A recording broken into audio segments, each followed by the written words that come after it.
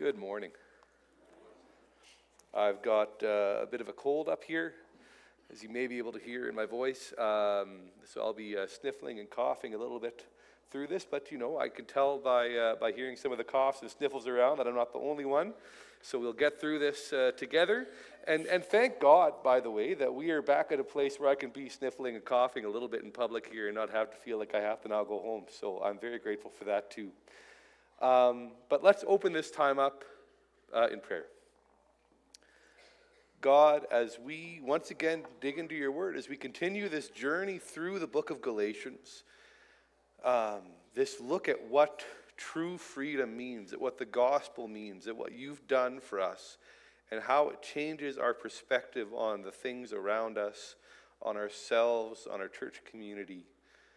God, open our eyes and our ears and our hearts to what it is that you have to say to us. Help these things to begin to change and shape who we are as we look at your word, your God-breathed word. Breathe into us through this. In your name, God. Amen. So we are continuing through the book of Galatians. Today we're taking a look at chapter 4. This is the fourth part of the series. You may have noticed by now that we're sort of going chapter by chapter through this thing. And we're not covering full chapters, but we're sort of taking a chunk of scripture from within each chapter that sort of speaks to some of the themes that are running through the book. And what that means is that actually we're not covering most of Galatians. We're going through it, but we're skipping over large sections of the book to sort of focus in on the piece of scripture that we're looking at each week. And so one of the things that I want to encourage you on is to maybe take some time to read through the entire book just to get a sense of how these pieces that we're covering fit in to the larger picture in Galatians. It's not a huge book. It's 6 chapters. It should take you maybe 15, 20 minutes to read through. It would be a good exercise to kind of see how these places where we've landed fit into the larger story that Paul is telling. And today we're going to be focused in on chapter 4 verses 1 to 11. But it's worth noting that this comes kind of in the middle of a larger argument or a larger statement that Paul is making that starts back in chapter 3. He kind of launches into an extended sort of discussion or metaphor on Abraham. He's talking about Abraham and the covenant that God made to Abraham and how it relates to the Galatians. And that will have been a hugely important topic of conversation because that's really the root in many ways of all of the division, of the issue that is coming up here. Are the Galatians really a part of the covenant that Abraham was given, of the promise that Abraham was given, of the family of God under Abraham? Do they truly fall into the category of God's people, or do they have to start to do things or change things or add things to their salvation in order to fit in with this new family that they're entering into? And that's a question for us too, as Gentile believers here in this room. Do we truly and completely fit in to the family of God, or is there somehow some separation between God's family and us? So Paul is wrestling through this question of the covenant that God made and what authority that Jesus Christ has to expand that covenant to include the Gentiles. And all of these things, and how the law fits into this, and how the faith and law are connected. These are these themes that have been coming up through the book. And Paul sums this up beautifully at the end of chapter 3. He says, the law has a purpose. It had a purpose. It was significant to our forefathers, to the Jewish forefathers, but it also, in a way, holds us captive. He says this in verse 14. Before this faith came, we were held prisoners by the law, locked up until faith should be revealed. So the law was put in charge to lead us to Christ, that we may be justified by faith. And now that faith has come, we are no longer under the supervision of the law. The law was a tool that leads us to Jesus, and we are justified through Jesus. Maybe a way of thinking about this is that maybe people thought of the law as a ladder. There's danger in thinking of the law as a ladder that you can climb in order to get closer to God or to be with God. But Paul says the law was never a ladder. The law was a thermometer. It was something that told us how sick we are with sin and how in need of a Savior we were. And as he's building through this argument, he arrives at this incredible passage that we're diving into today. Chapter 1 talked about how the Galatians should be cursed for the ways in which they've gotten the gospel wrong, the danger in distorting the message of salvation. Chapter 2 was about highlighting the division between Paul and Peter over this issue, wrestling with the fact that they didn't agree, and Paul trying to clarify why this is so important. Chapter 3, which Pastor Dion covered last week, focused on the freedom that we receive, not because of our works or what we do, but through faith. And then he launches into chapter 4, Paul does, continuing to kind of build on that argument, this idea of the freedom we have through faith.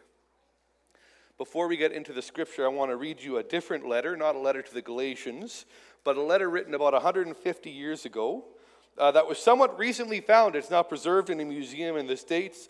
It's written by a former slave to their master. So emancipation has happened here. This slave has been released. Slavery is no longer legal at this point in the States. He's been released from his master. And obviously his master has gotten in touch, and now he's responding. The old master is contacting old slaves apparently and asking them, come back now and work for me. Work for me for wages on my plantation. I can give you back your old position and I'll pay you. It'll all be good. And this is what the former slave says. Dayton, Ohio, August 7th, 1865. To my old master, Colonel P.H. Anderson, Big Spring, Tennessee. Sir, I got your letter and was glad to find that you had not forgotten Jordan and that you wanted me to come back and live with you again, promising to do better for me than anybody else can. Although you did shoot at me twice before I left you, I did not want to hear of your being hurt, and I'm glad you are still living.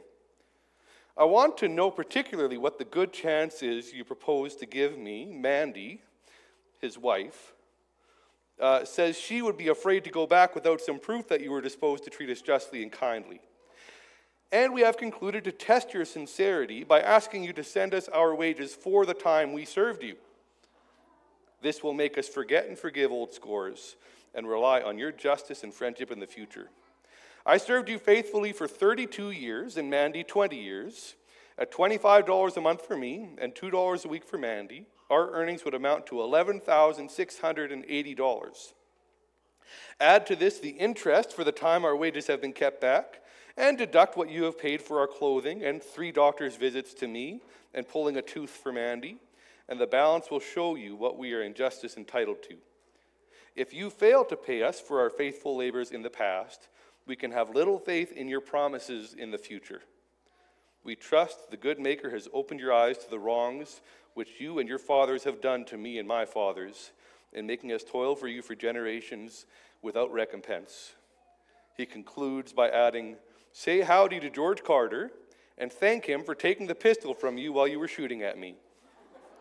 From your old servant, Jordan Anderson. That, friends, is what we should expect a former slave to say when given the chance to go back to his old master. Being rescued from bondage, from slavery, from captivity, that is what should be the response. Thank you, but no thank you. And perhaps it helps us understand why Paul was so taken aback at what he saw as the Galatian church drifting back into slavery when they've been offered freedom. I want to read the passage we're getting into today, and you'll hear his heart for the Galatians on this, I think, starting in chapter 4, verse 1. What I am saying, Paul says, is that as long as the heir is a child, he's no different from a slave. Although he owns the whole estate, he's subject to guardians and trustees until the time set by his father.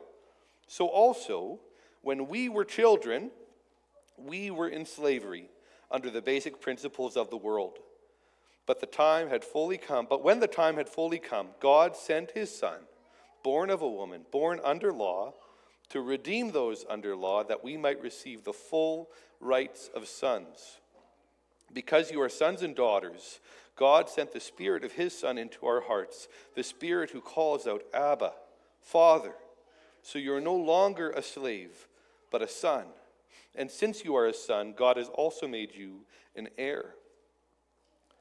Formerly, when you did not know God, you were slaves to those who by nature are not God's. But now that you know God, or rather are known by God, how is it that you are turning back to those weak and miserable principles? Do you wish to be enslaved by them all over again?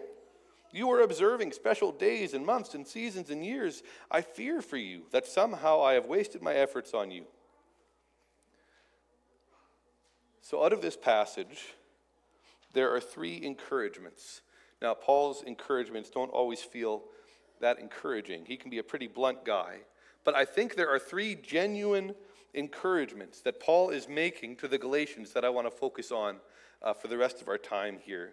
And I want you to notice that I did a very pastoral thing, and I made all of my points start with the same letter.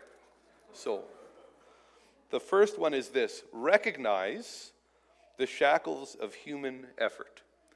Recognize the shackles of human effort.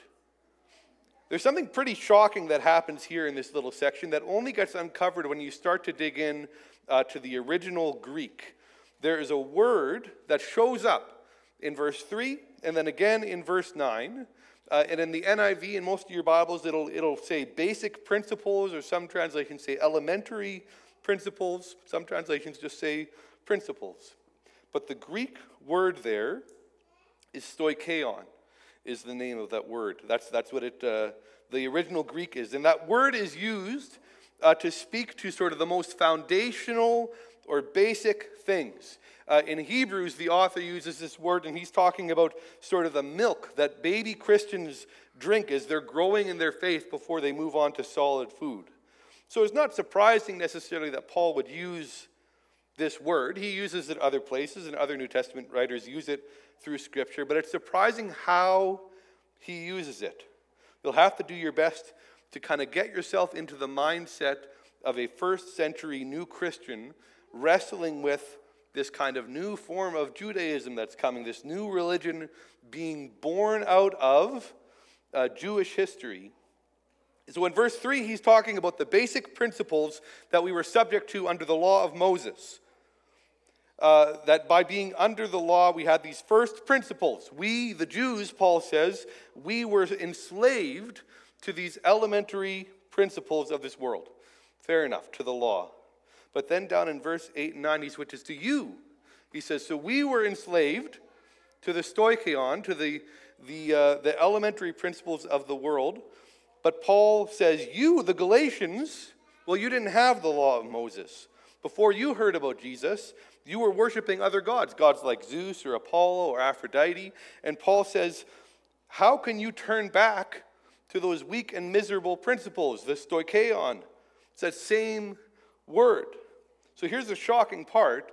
How can Paul use the same word to refer to the law of Moses, which is given by God from Mount Sinai, written on tablets? How can he refer to that word or that principle, that law, with the same word that he is talking about pagan religion, following Zeus or Aphrodite? This would have been a shocking thing to hear. Is he actually trying to put those two things in the same category? I think Paul's being a little bit dramatic, as he does sometimes, to make a point. The thing that connects those two, I think, is human effort. Whether we are trying to follow the commands of the true God, or we are performing rituals to some false god, the issue Paul is highlighting is that we are making it about ourselves, our religious practices, our good works, our holiness, our performance. What the Jewish and the Gentile worshipers had in common is the fact is that both of these things are focused on human effort. Paul is saying that knowing about the true God and his commands isn't enough when it comes to human effort. The end result is no different than following a false god. All human effort leads to the same conclusion. He wants to see clearly, he wants the Galatians to see clearly here that depending on human effort wherever that effort is directed, is a return to shackles. It's a return to chains. It's abandoning our freedom for slavery. And that brings us to our second point, where Paul wants us to resist the temptation to go back to slavery. So there's two sections that highlight this. The beginning and the end kind of focus on this. He kind of bookends the passage with it, first in verse 1 to 3, and then in verse 9 to 11. Paul has been talking about these elementary principles of the world, both Jews and Gentiles enslaved by the shackles of depending on human effort. But look at what Paul emphasizes in verse 1 to 3 here. Even though the Jews were God's covenant people, even though they were in line to inherit God's promise to Abraham, they were still just like children of the landowner. They had no true right yet to those promises. They were subject to guardians and trustees. In chapter 3 leading up to this, Paul says they're captive under the law. They're imprisoned until faith was going to be revealed. In fact, Paul says that when the heir is a child with no rights of their own, they're really no different than a slave because they lack true freedom. And so this is the warning that Paul is bringing to the Galatians, for them to turn to the law of Moses in order to be right with God is just like going back to the very slavery they knew when they were worshiping false idols. The Galatians, as Gentiles, they'll be jumping out of the frying pan and into the fire. They're just exchanging one kind of slavery for another. This is human nature, and it shows up in all sorts of ways. I remember just the small things. I remember when we had cell phone contracts under MTS. We were under MTS for a long time. We were constantly frustrated by the service and the prices and the options, and eventually we finally made the switch to Rogers. And we felt like we had escaped the horrors of MTS. And we found out it's all the same problems, just in a different place with different names. And now I look at Fido plans or Public Mobile or other places and go, maybe that's going to solve my problem. If I can hop over to some other cell phone provider, maybe if I just moved over there, things would get better. The grass is always greener on the other side of the fence. But then we get over there, and it's just another lawn we have to take care of. This is how life works. You get annoyed with an iPhone, and you switch to Android. You're just trading one set of problems for another. Originally here, I had a set of comments about different tractor makes, but I realized I was probably treading on pretty thin ice for some of you, so I'm going to go to something less controversial. Politics. You're tired of one political party? See, I'm done with them. I'm finished. All these problems, there's deception and lies and double-crossing and manipulation, and you switch over, you go, I'm going to be with these guys. Same set of problems. Different color, same set of problems. This is how life goes. We constantly are flipping from one thing to the next, thinking that maybe it'll be better, that it'll save us, but it turns out we're just jumping over to another set of problems. We switch from one solution to another, but they're all leading, like this comic here. I'm not sure how well you can see it, but there's this cow that's got the option between left and right. It's all going to the slaughterhouse. It doesn't matter. They don't actually have choice. It's just the illusion of choice. But I can't help but see that this cow does actually have a choice here. We get so caught up in the options that the world presents us that we forget that God has made another way. I think there's another slide here. He doesn't have to go left or right. There's another option for him. And for the Galatians, the very freedom that they were first drawn to when Paul presented the gospel, the freedom that they found in Jesus, that was the freedom that they were giving up by just swinging over to another version of religion. They were abandoning the way out that God had given them and saying, nope, I like this choice better. Paul says in verse 9, now that you know God, or rather are known by God, how is it that you are turning back to those weak and miserable principles? Do you wish to be enslaved to them all over again? You were observing special days and months and seasons and years. I fear for you that somehow I have wasted my efforts on you. So how do we escape this cycle? If we're constantly switching from one version of religion to another, from one cell phone plan to another, trading in one form of slavery to another, how can we break free of this trap? Well, here's my third R point. Rejoice in our position as the sons and the daughters of God. The Galatians desperately needed to recognize the shackles of human effort and to resist the temptation, the universal human temptation that we have to slip back into slavery to one thing or another. Paul's solution to this, the anchor that he calls us to hold to, is to recognize and rejoice in our position as the sons and daughters of God. Here's the incredible truth of the matter. The Galatians didn't need to keep the law in order to go from outside to inside with God. They didn't need to follow the rules, to do the right things, or worship the right holidays, or adhere to the right Jewish customs. They're already there. They're inside. They're already family. They're already God's own children. So how is this possible? Paul goes back to that gospel message that he's been leaning on through this book and through his ministry. When the time had fully come, God sent his Son, born of a woman. Jesus was made to be like us so that he could stand with us and for us. Born under law, right? Jesus was born under law in order to accomplish what only he could do, what we could never do. He was born under law in order to keep the law perfectly. And he did that in order to redeem those under the law. Because he was perfect. He wasn't imprisoned by the law. He wasn't a slave because of sin. And he was able to buy us out of slavery through the payment of his death, that we might receive the full rights of sons. That redemption wasn't some transition from one form of slavery to another. That redemption was adoption. Through the cross of Jesus, the slave becomes a son or a daughter. And the proof is the Holy Spirit. Paul kind of goes back to this throughout the book, especially in chapter 3 that Dion covers last week. He talks about these things. The Spirit is the thing that confirms our adoption as sons and daughters of God.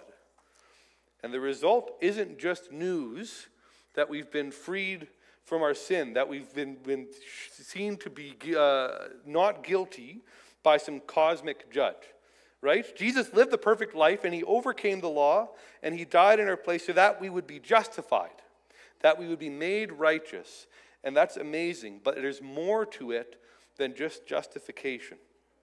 Because we are children of God, Paul says, God sent the Spirit of his Son into our hearts, the Spirit who cries out, Abba, Father. So you are no longer a slave but a child. And since you are a child, God has also made you an heir. To see God as the judge who has pardoned us, that's correct, it's true, but it is not the full picture. It doesn't capture the full significance of what's happening here. Because if I was pardoned by a judge, I would be forever grateful to that judge, but I'm not sure that I would be in relationship with that judge. If I was on a life or death trial and the judge told me not guilty, I would be thankful. I would be grateful. I would be overwhelmed. And I would also probably be very happy to get out of that courtroom and not see that judge again. I wouldn't want to hang out with the judge. I wouldn't want to have dinner with the judge. I wouldn't want to go see the Mario movie with the judge. I appreciate the verdict, but I don't think we're ever going to be buddies. I feel like if I went to a Mario movie, he'd be sitting there going, mushrooms can't talk. Those two Italian guys should not have plumbing licenses. That angry turtle needs to be litigated for street repair. He seems like a grumpy guy. But my dad, I want to sit down with my dad. I want to have a conversation with him. I want to learn from him. I want to spend time with him to hear that he's proud of me. I want that. And so this verse changes everything for us. It's not just that we've been justified or made righteous. It's that we've been brought into relationship. Paul uses this word, Abba. That word's an Aramaic word. Paul's talking Greek here to Greek speakers. But, I mean, if I had a dime for every time around the coffee table at the Heritage with our seniors, that joke would have been way funnier in Low German. Or that word would have made way more sense in Plautdietsch. That's how Paul is feeling here. There's no word in Greek for this. Like, I don't even have a word for you in your own language, and so I'm switching over to this Aramaic word. It's a word that Jesus himself used for his Father in Mark. It's a title of intimacy that you'd only ever use with your own dad. As we close here, Paul is trying desperately to make it clear. We are either slaves to something, the law or religion or the world. Paul seems to say it doesn't matter so much what you're slaves to. The fact is you are slaves. You are either slaves to something or we are children of God. Those are the options. Everyone is in one of those two categories. The door has been opened for you. The way has been made. And as you walk on your journey with Christ, God is speaking to all of us, I think, through the words of Paul and asking us, pleading with us, if you have been adopted into God's family, why would you ever take on the position of a slave again? How could you do that? The slave at the beginning there, the one who wrote that letter, he understood the reality of his bondage. And his letter reflected that understanding. But like that former slave, you and I receive invitations daily to return to our former master, to slip in to sin, to put on the shackles of human effort. Can you imagine how ridiculous, how unbelievable it would be to see a former slave walk back to his old master, pick up the chains, snap him back on? What freed slave, Paul says, would ever do such a thing? I was at a fundraising gala for the Longbow Lake Bible Camp yesterday. That's the camp that Living Fountain went to this last summer. And it's also the camp that I grew up going to as a kid and served at as a young adult. They raised $900,000 yesterday, by the way, to fund a bunch of new projects there, including expanding the beach and replacing doors and windows and making a big chapel expansion. It's exciting stuff. But Phil Callaway was there. Some of you might know him. He was there as kind of the keynote speaker, and he told a story towards the end of his time, and I thought it fit in beautifully here. He talked about a man who had been on a plane ride with horrible turbulence. People, adults, screaming in their seats, people freaking out, terrified. And yet next to this man was a little girl, couldn't have been more than 10, sitting there, reading her book, calm as could be. And eventually this plane sort of rattles its way down onto the runway, and it taxis its way into the gate. And they're sitting there, and the man looks at this girl and says, "That was some plane ride, huh?" And the girl says, "Yeah." "Lots of turbulence," he says. Girl says, "Yeah." "People around here were losing their minds. They were terrified." Girl says, "Yeah." "But you were calm." And the girl nods. "How is it that you stayed calm through all of this?" "Well," she says, "it's simple. My dad's the pilot. My dad's the pilot. And I knew he'd get us home safe." That's the sort of life that we're invited into. Our dad, our Abba, has taken us into his family. We're no longer slaves to fear. We're children of God. We don't have to do it. He's got it under control. He's piloting the plane. We are simply called to have faith. How could we ever think that going back to the life of a slave is where we belong? And so, brothers and sisters in Christ, that's not an empty phrase. That's not just sort of a hollow statement. We are brothers and sisters in Christ. We are in God's family. We have been brought to the table. You who have been adopted into the family of God, who have the privilege and the right to call God Father through the sacrifice of Jesus and the power of the Holy Spirit within you. We're not what we have done or have not done. We are unconditionally loved as sons and daughters of Christ, a part of his family, already at the table. Thanks be to Jesus. Amen. Amen.